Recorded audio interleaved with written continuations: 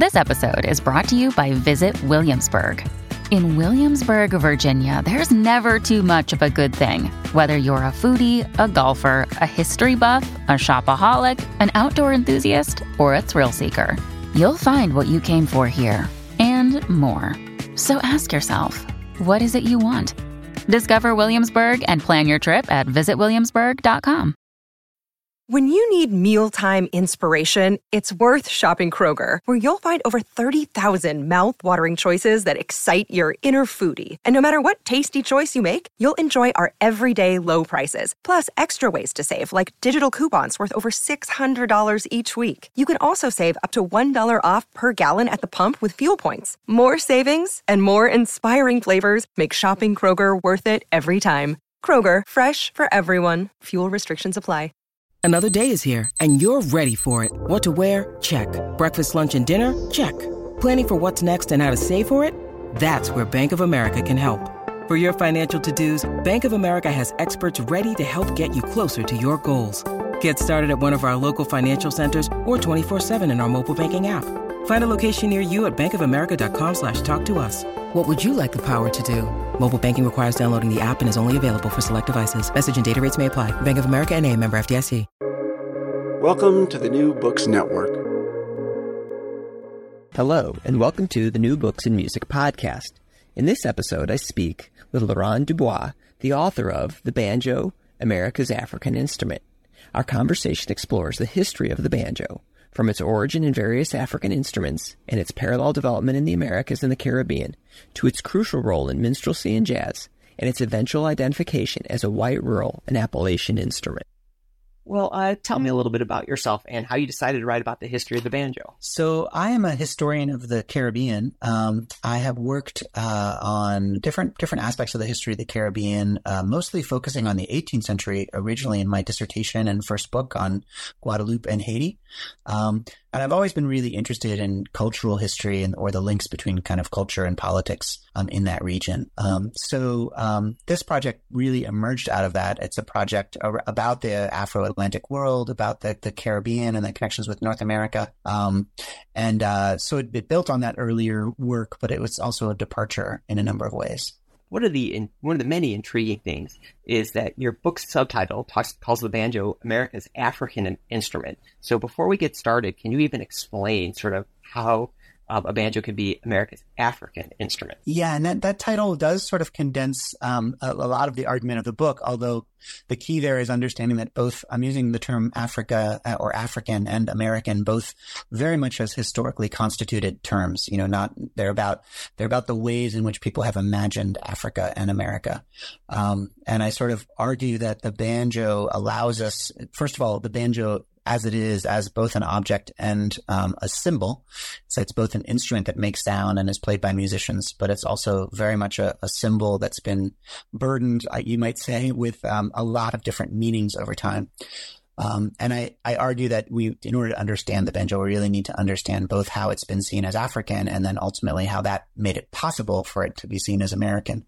And I argue in an early chapter, that the banjo is what I call the first African instrument, by which I mean it's an instrument that, unlike the African instruments, the instruments from West or Central Africa that helped inspire it, had to sort of signify as something that was African in a general sense. So whereas instruments in Africa would have been relatively particular to certain musical traditions identified, say, with griot performers or with rituals in certain areas, and those instruments are actually incredibly varied and differentiated.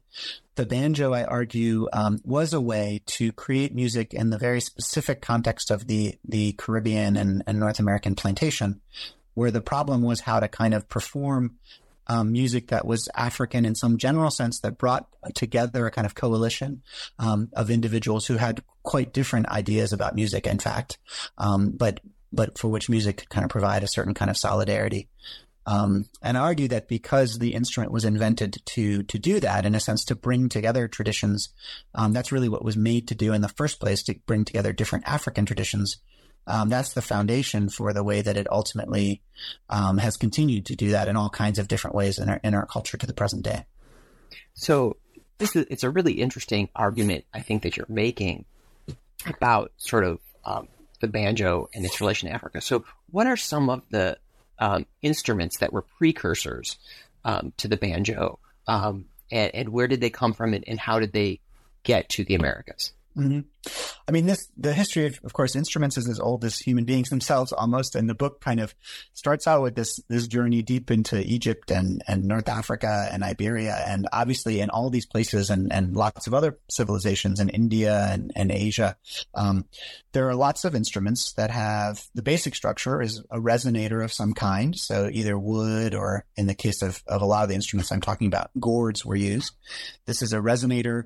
And then that resonator is attached to some kind of neck, and strings are stretched, up and down that neck and over the resonator. The resonator makes it so that the sound travels and is louder than it would be if there was no resonator, obviously. But the resonators can be built in lots of ways. We're familiar most sort of in European musical traditions with things like guitars and lutes, which are built out of wood on all sides, have a little sound hole that the sound comes out of, and then a neck with different kinds of strings and constructions. The instruments that I really focus on that are at the kind of root of the story are a variety and incredible diversity, actually, of instruments in Africa that are built with either a wooden or a gourd body, but then they're covered with an animal skin. Different animal skins can be goat or other kinds of animal skins.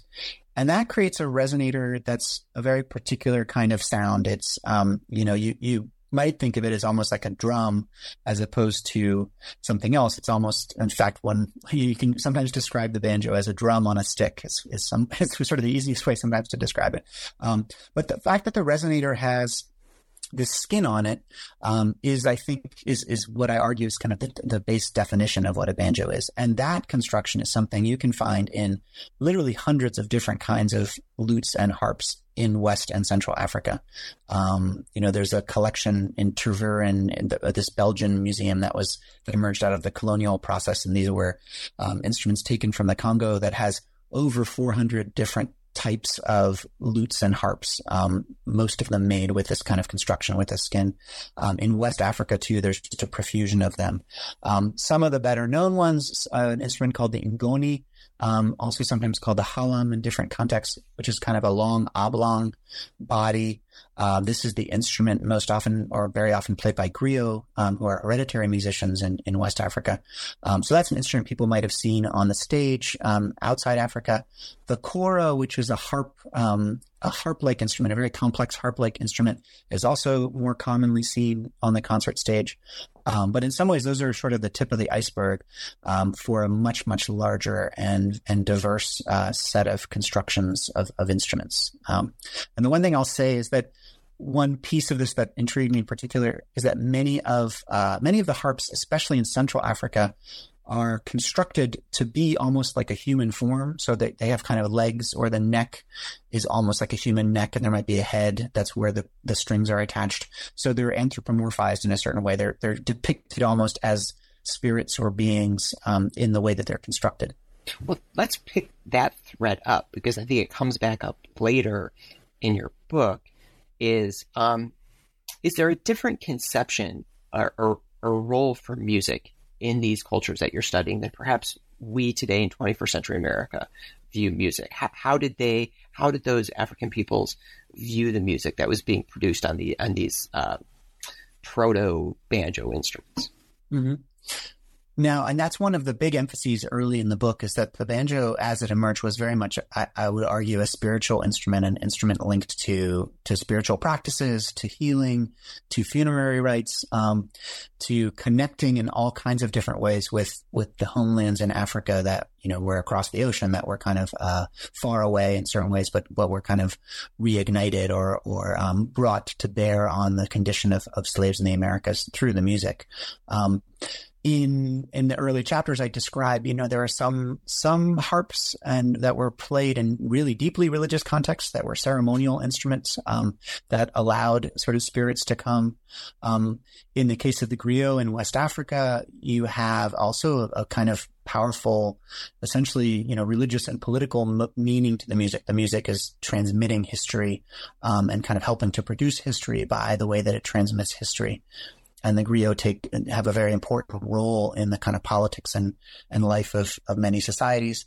But you certainly also have other instruments that are much more kind of, you might call them just sort of vernacular or recreational, played for dancing, in less formal contexts. And the musicians who play them might be trained in different ways. The griots are really hereditary, kind of passed on by generation to generation. Other instruments played in different ways.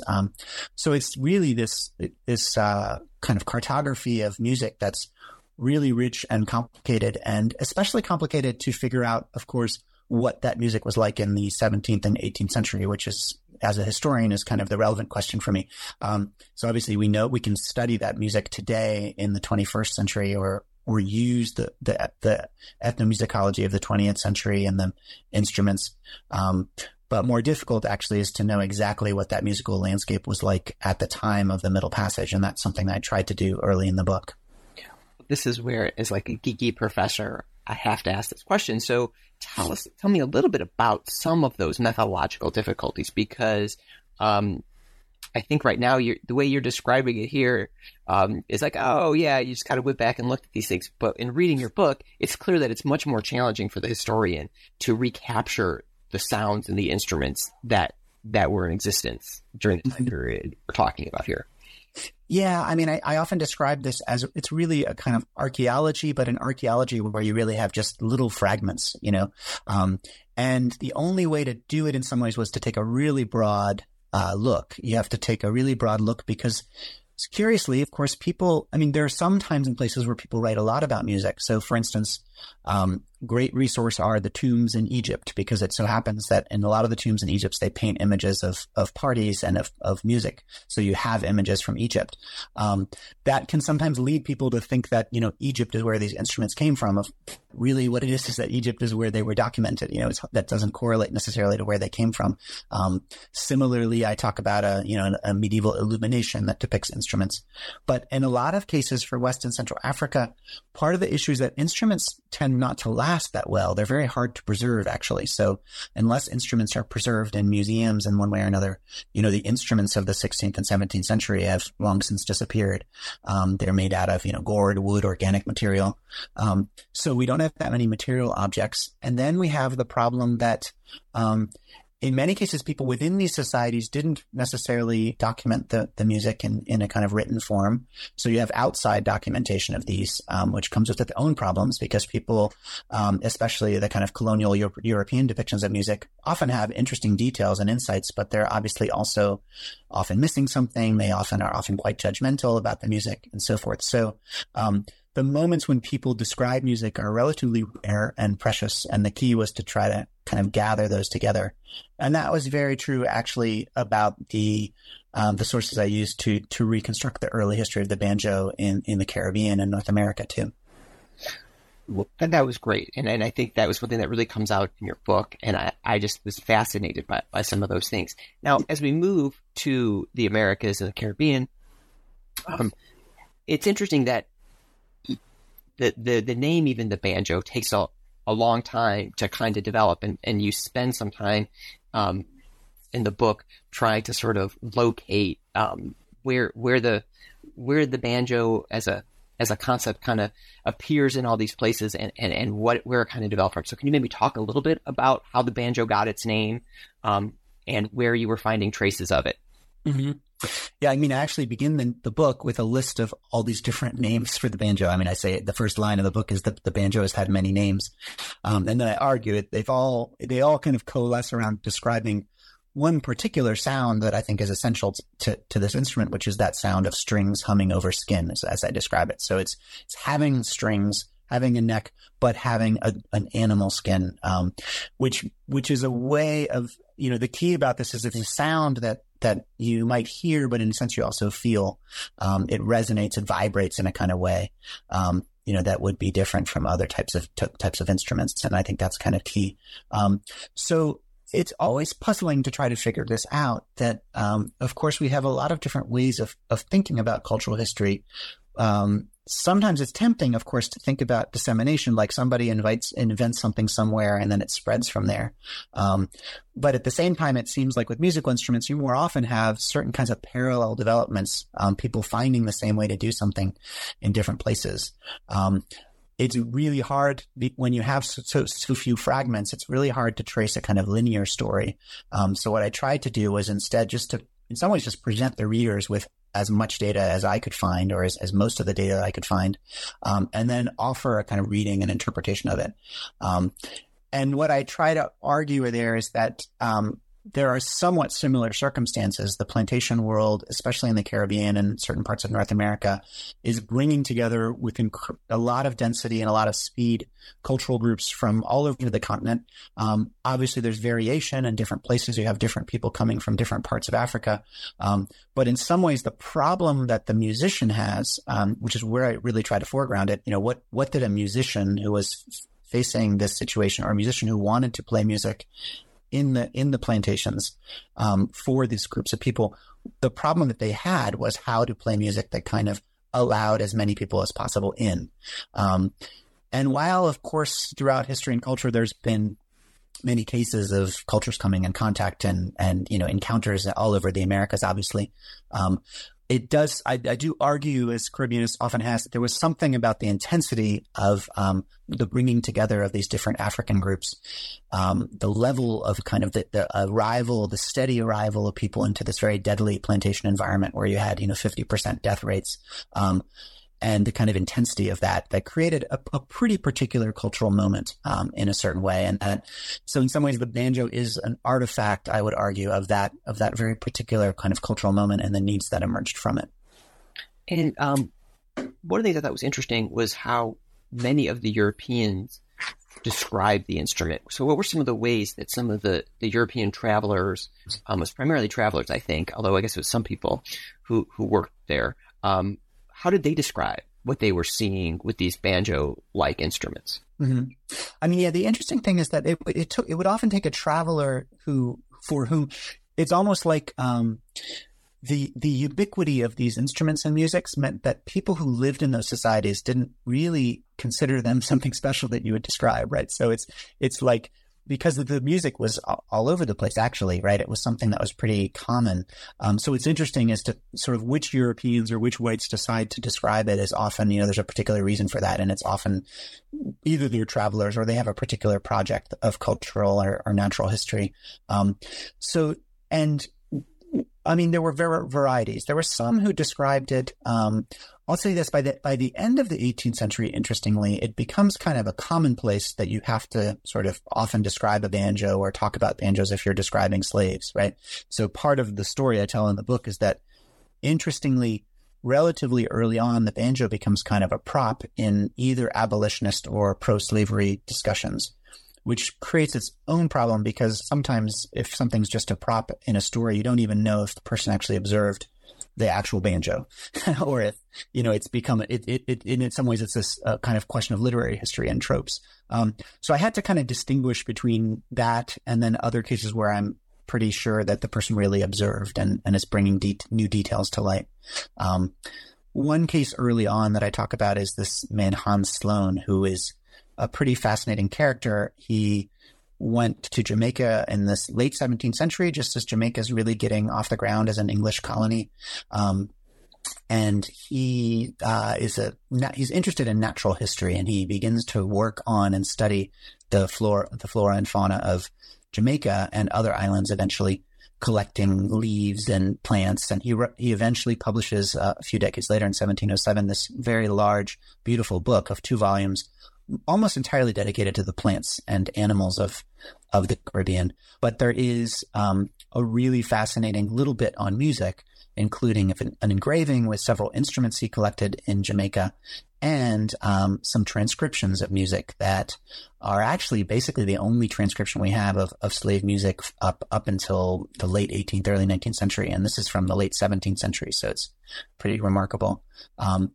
His collection, he ends up becoming a kind of big collector, and his collection is the basis for the British Museum. So he has this huge impact on kind of English collecting, but it all really began in Jamaica. And it began actually, interestingly, because when he wanted to learn about plants and animals, especially plants, he realized that often the enslaved Africans had some of the best knowledge about those plants. So that's how he first kind of entered into discussion with them and ended up documenting their culture. So that's one example. And then there are many others in the book of somebody kind of unique who had a unique eye, for one reason or another. And then because of that, documented and kind of passes on information that's really critical for this history.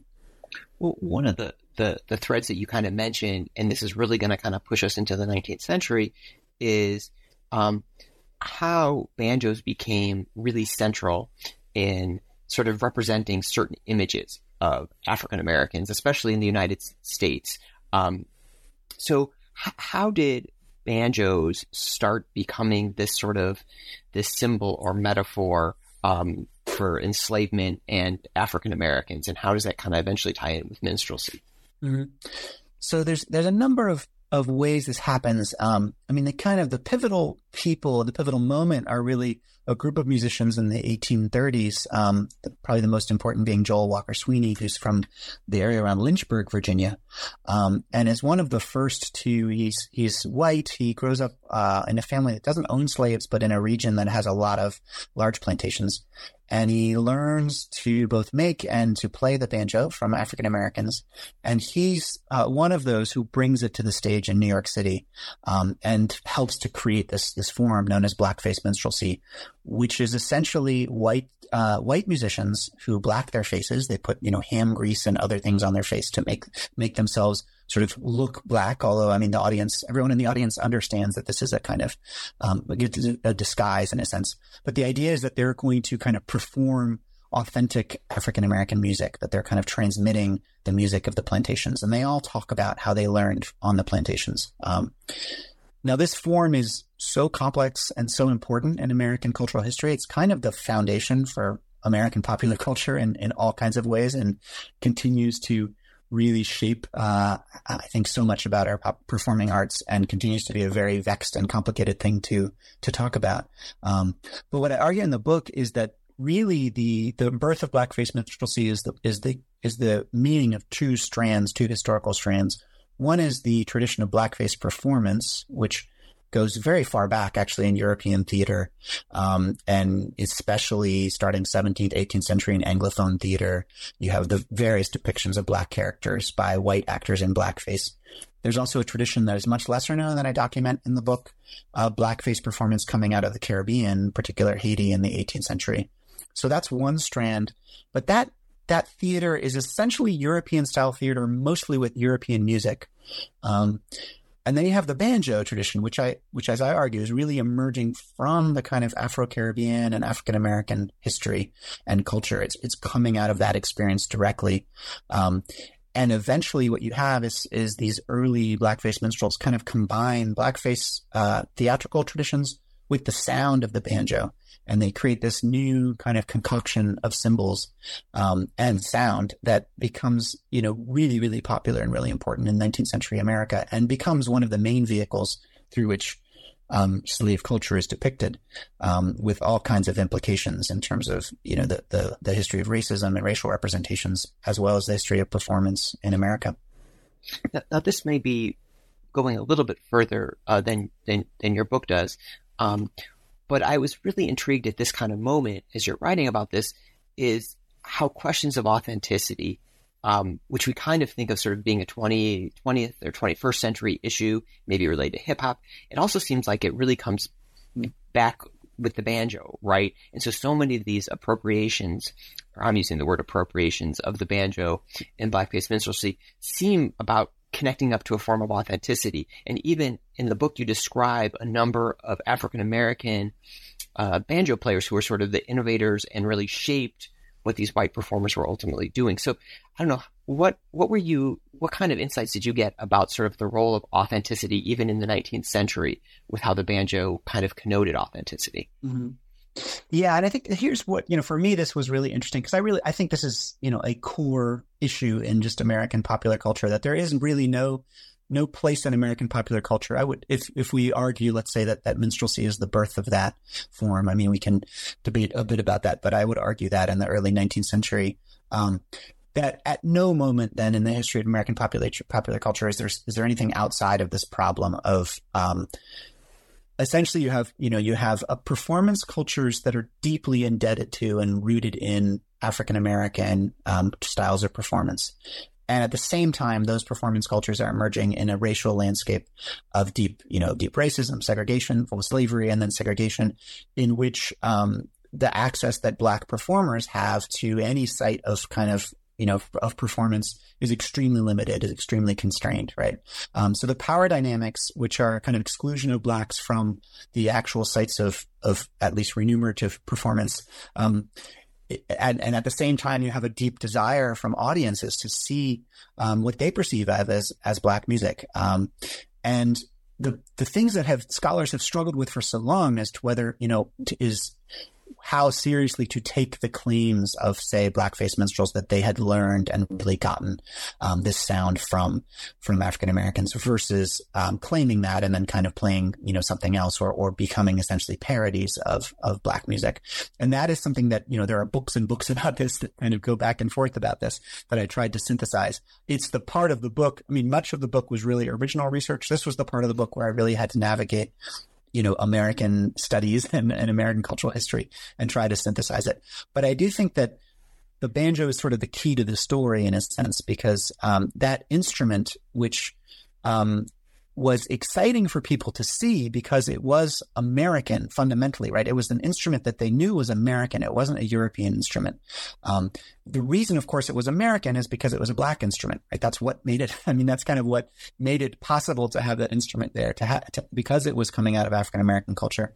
And that just ambiguity that the only way to be American in some ways was to be playing African American music, even as people were maintaining these structures of exclusion and creating often very racist performance. I think you kind of look right into that and you can see, all the contradictions of American culture.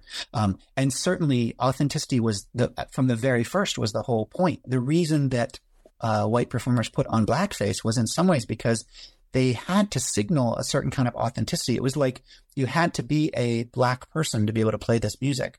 Whether you were disguising yourself, you still had to do it. And for a really, really long time, that continued to be the case. So that after the Civil War, when things open up for African-American performers, a lot of what they do is to sort of say, you all have been listening to a sort of fake version of African-American music. Now we're going to play the genuine version, right?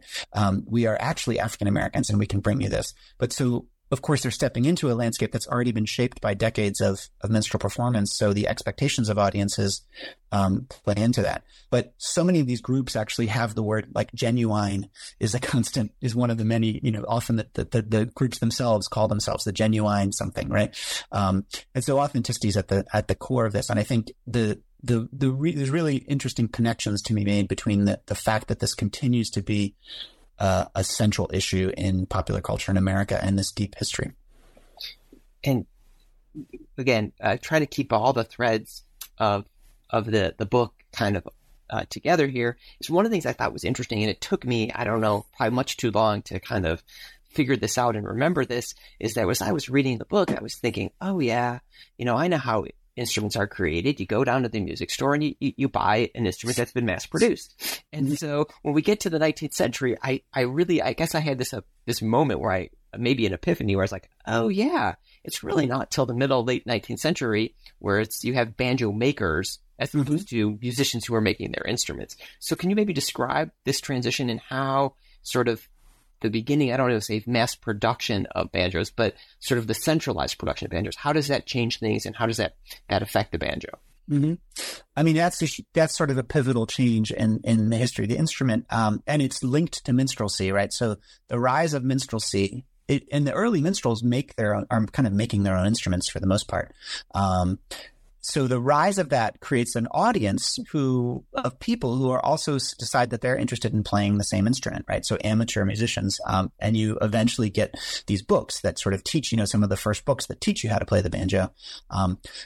the big kind of construction issue for the banjo that I talk about throughout the book is that while having a skin on a resonator, it makes a very beautiful sound. It's also a kind of technological challenge. How do you attach a skin to something fragile like gourd or wood? And early on, there are different ways. Actually, some West African instruments do this with like leather strings. I mean, you kind of tie it to something. You can do that.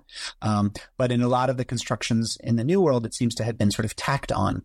And we have, there are two kind of extant gourd banjos from the Caribbean from the 18th and early 19th century. One of them, I think the most interesting and important is a Haitian one, which I write about extensively in the book. So just having that, we're able to see certain parts of the construction. The point was you had to tack on these with literally metal tacks, these skins. And skins, of course, stretch and contract, especially in kind of colder weather and wet weather, which is one of the reasons I argue, and this was an insight I gained from Pete Ross, who is a banjo maker, that in a lot of contexts, especially in kind of Northern European context, it would have been just really hard to maintain a skin on a resonator, which is probably one reason why this essentially faded out of European instrument makers, a sort of repertoire. So in the early 19th century, there's a family, the Boucher family, who are immigrants from Germany. They're instrument makers, and they're aware of this new technology that's developed for drums, actually, to essentially, it's a way to use metal to attach drums to a frame. And the big kind of revolutionary moment comes when they realize that technology can be used to remake essentially how the banjo is constructed, so that instead of having, say, a gourd with a skin tacked on, you can actually create a kind of round piece of wood, which then uses this metal technology with these different pieces of metal. Essentially, that kind of it's a whole ring of metal that sort of solidly keeps the banjo head on. And that's the big transformation. Once they figured that out, first of all, they can make banjos where the heads sort of stay on more successfully onto different kinds of resonators, which enables a kind of large scale production of these instruments in kind of what are artisanal shops. Basically, they're not really factories, but in time, these become kind of factory made instruments. And that means that, for better or worse, many, many more people get to have banjos. And there's this kind of skyrocketing production of the instrument, and the instrument suddenly becomes a kind of a pretty mass consumer object, a thing that many, late 19th century Americans want to have. And they become very elaborate objects too, with, a really incredible pearl inlays and ivory and decorations and more sophisticated, metal, pieces that can kind of allow you to tune them in certain ways or to kind of keep the head on tight and so forth. And that's the story I sort of tell in the second half of the book. Yeah, and so this is why I love the book, because it keeps kind of going back and forth. And then you talk about how, in the midst of this sort of, popular boon of the banjo related to minstrelsy, it takes up a main role in jazz. And I had never thought about the banjo in jazz. And so what role did the banjo play in early jazz, and maybe what kind of performers used them? Mm-hmm.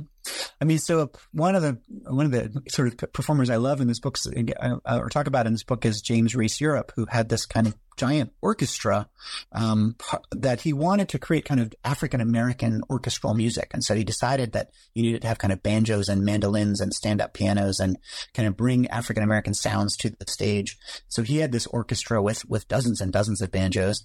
And his influence, I think, helps to shape the early jazz use of the banjo.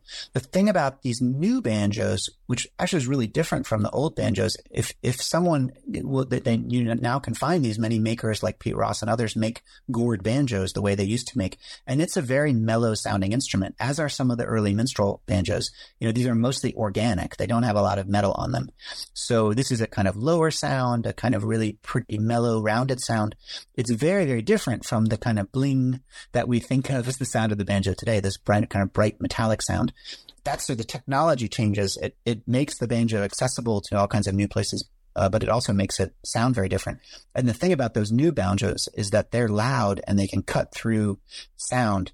So in the early jazz, a lot of which is played on riverboats in the Mississippi, where you basically have a really long sort of room where everybody's dancing with drummers, brass, maybe bass, and a guitar in that setting just would be completely drowned out. A banjo, however, a banjo head with that kind of metal structure could kind of cut through that, and so banjo was used as this really central rhythm instrument in early jazz, as long as really up until the moment when the electric guitar comes in, and the electric guitar replaces it because it can do the same thing once you have amplification.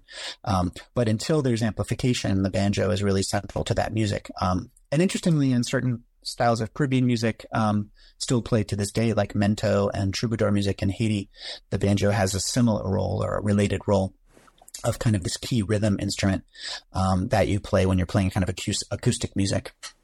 So I've kind of not asked questions about what was happening with the banjo in the Caribbean during the 1800s. So what was happening with the banjo at that time period there?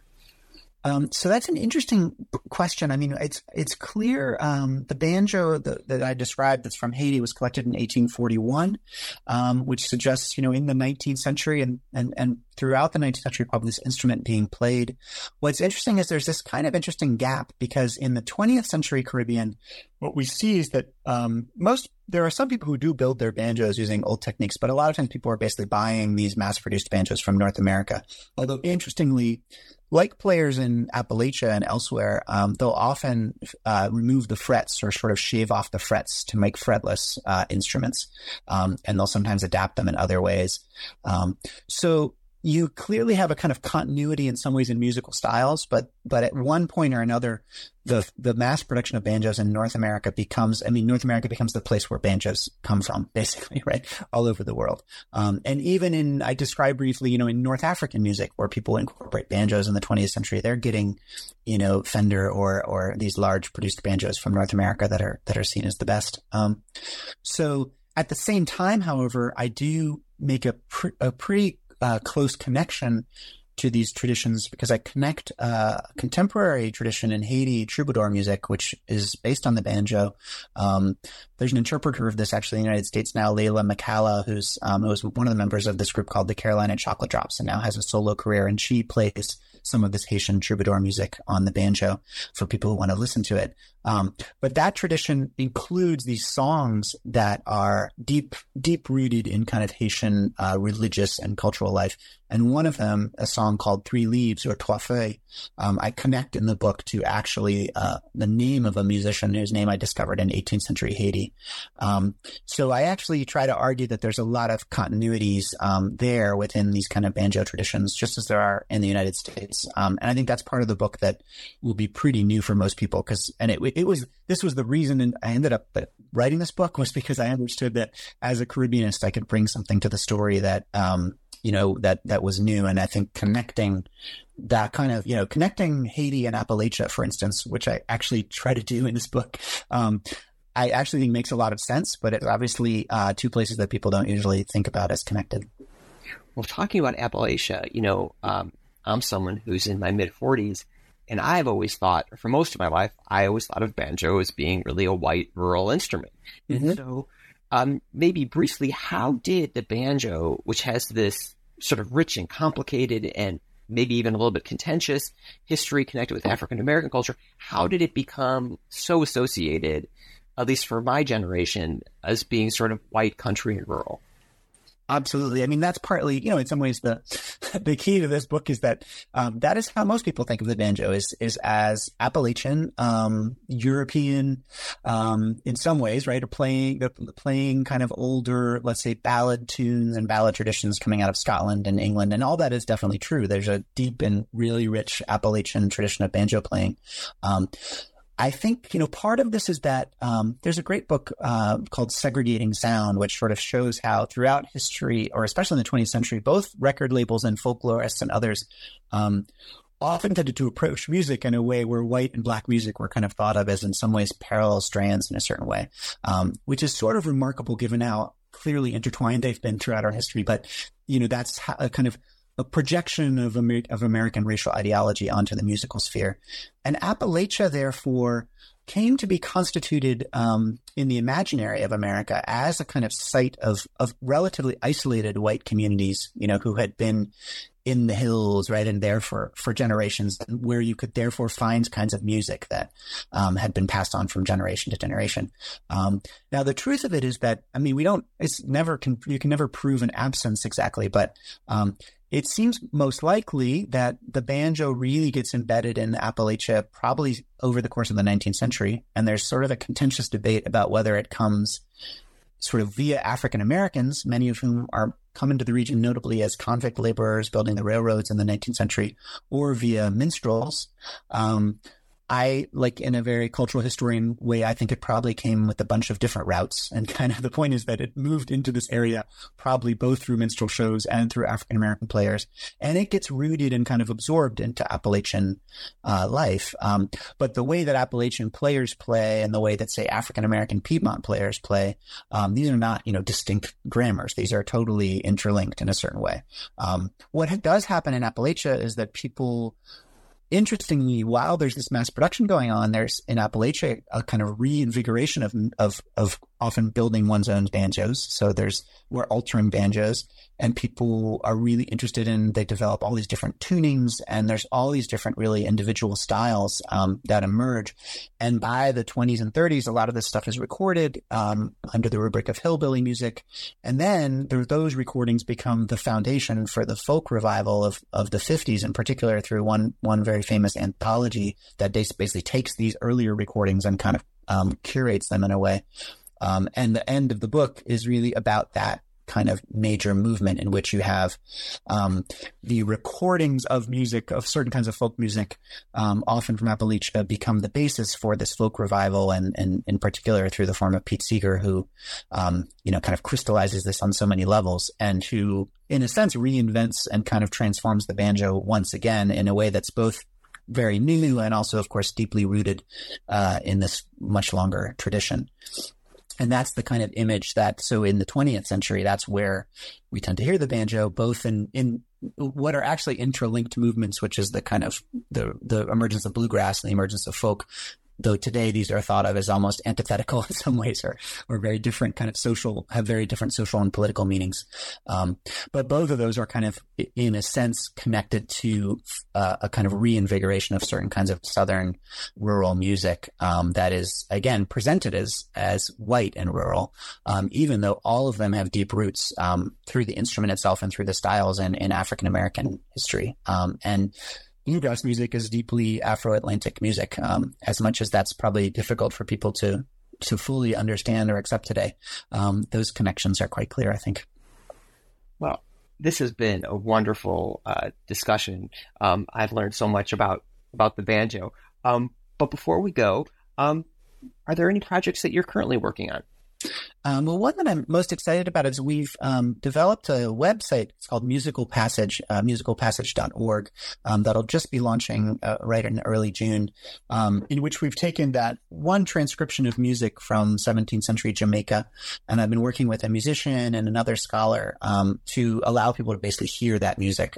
So there are interpretations of that music on banjo to try to kind of reconstruct that.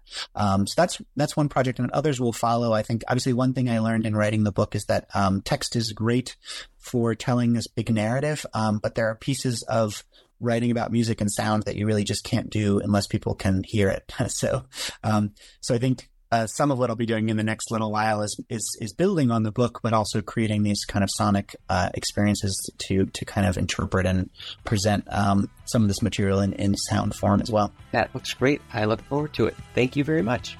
Thank you. You have been listening to the New Books in Music podcast.